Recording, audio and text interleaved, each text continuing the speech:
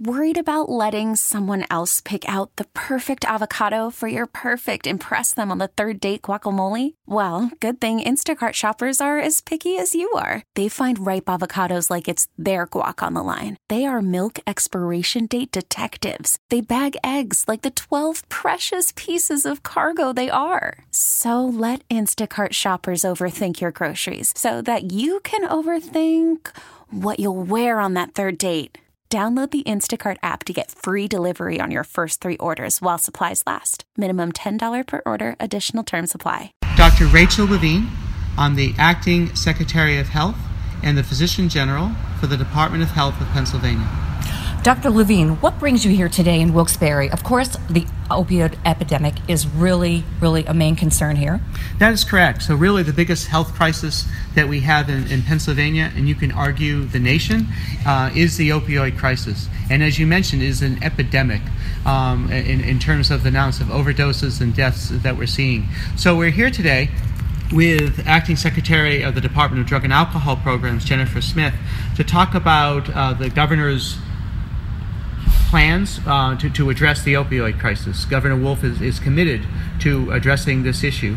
And so we're here to discuss 2 of the main aspects of our program. One is the distribution of a medicine called naloxone. Naloxone is an antidote to an opioid overdose. It cannot be misused, it's not addictive, and no one can get hurt from naloxone. So I signed 2 standing orders in 2015. One was for first responders, such as the fire department here, to carry naloxone.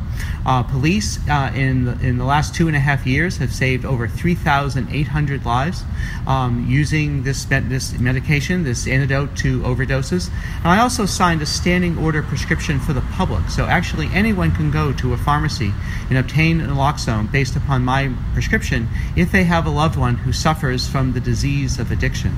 Now, naloxone is necessary to save someone's life, and we have to get past the stigma associated with addiction.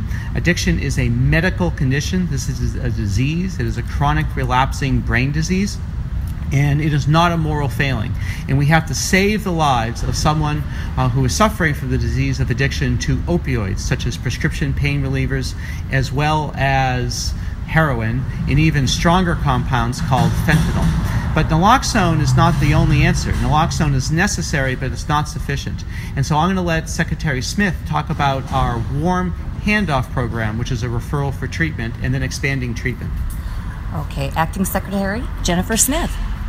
Yes, thank you, Dr. Levine.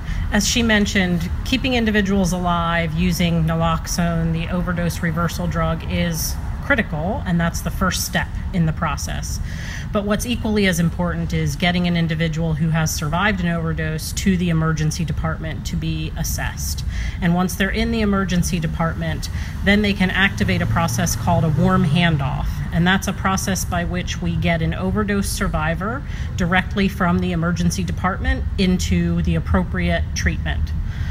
So this is a process that our department has mandated that the single county authorities throughout Pennsylvania have in place, so that emergency departments at any time of day can activate this process, and someone will come into the emergency department, perform an assessment, and coordinate care directly into treatment. Thank you. Okay, Dr. Levine, I did want to ask you a question about your opinion on the President Trump's latest decision on the ban of transgenders in the military.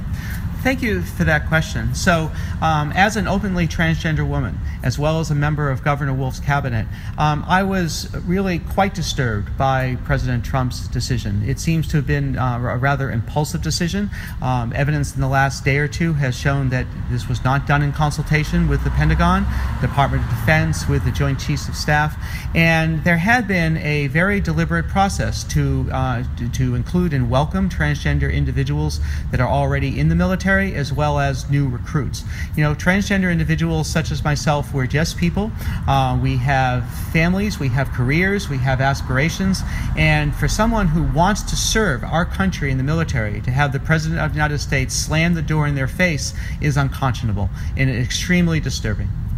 Thank you, Dr. Levine. We really need new phones. T-Mobile will cover the cost of 4 amazing new iPhone 15s, and each line is only $25 a month. New iPhone 15s? It's better over here. Only at T-Mobile, get 4 iPhone 15s on us and 4 lines for $25 per line per month with eligible trade-in when you switch.